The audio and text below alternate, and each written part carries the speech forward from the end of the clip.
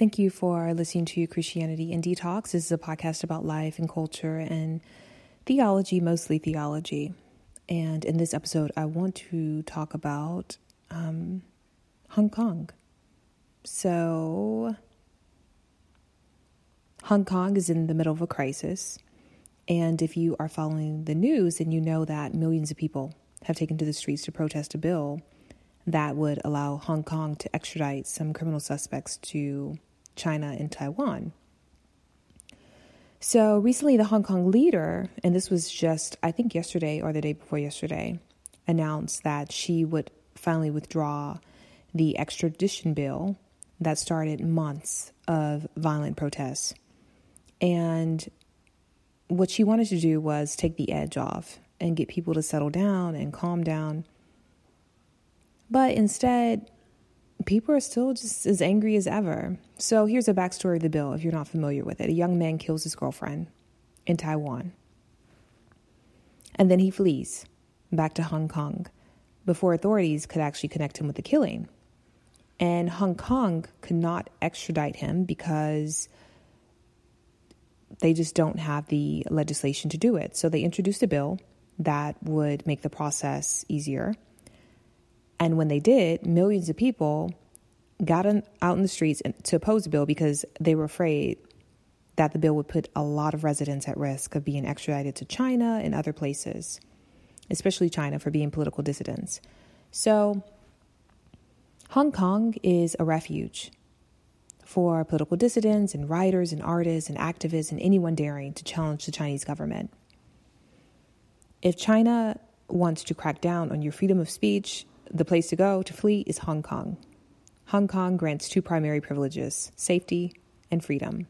The idea of a city that is a safe space and a refuge has biblical origins.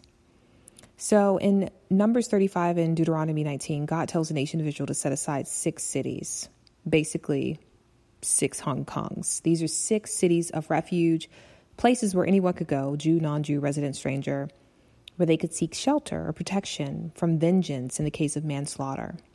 Now, let me be clear.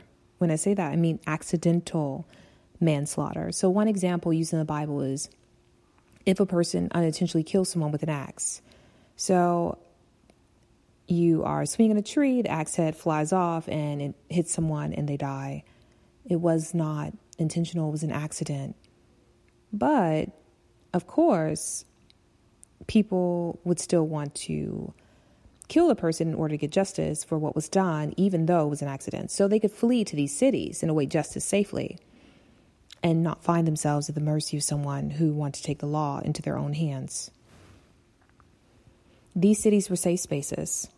However, they were also places of exile. The person who committed the manslaughter could not return to his life as usual. He was banished from his family and ancestral portion until the death of the high priest, whose own death would atone for the blood that had been spilt, or the person that had died. So there are 2 crossover lessons or insights that immediately leap out of the designation of cities of refuge. The first is the reminder, of course, the biblical reminder that God is our refuge.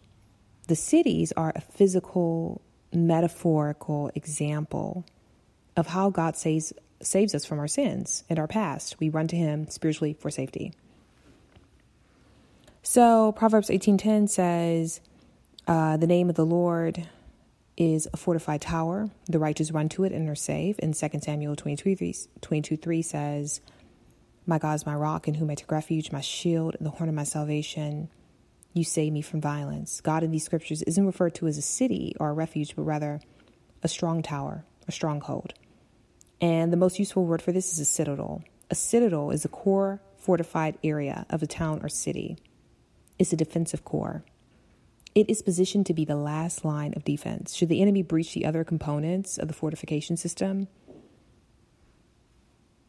the citadel is there, still standing. So God isn't just a refuge city. He's the strongest, most fortified, impenetrable part of it.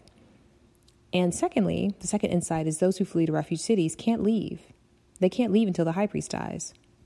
Well, for Christians, Jesus is the high priest. Hebrews 4 says, therefore, since we have a great high priest who's ascended to heaven, Jesus, the Son of God, let us hold firmly to the faith we profess. So as we watch what happens in Hong Kong unfold and keep an eye on that, let's remember where the only true refuge and safe place is found, and that is in Him. Thank you for listening, and have a great week.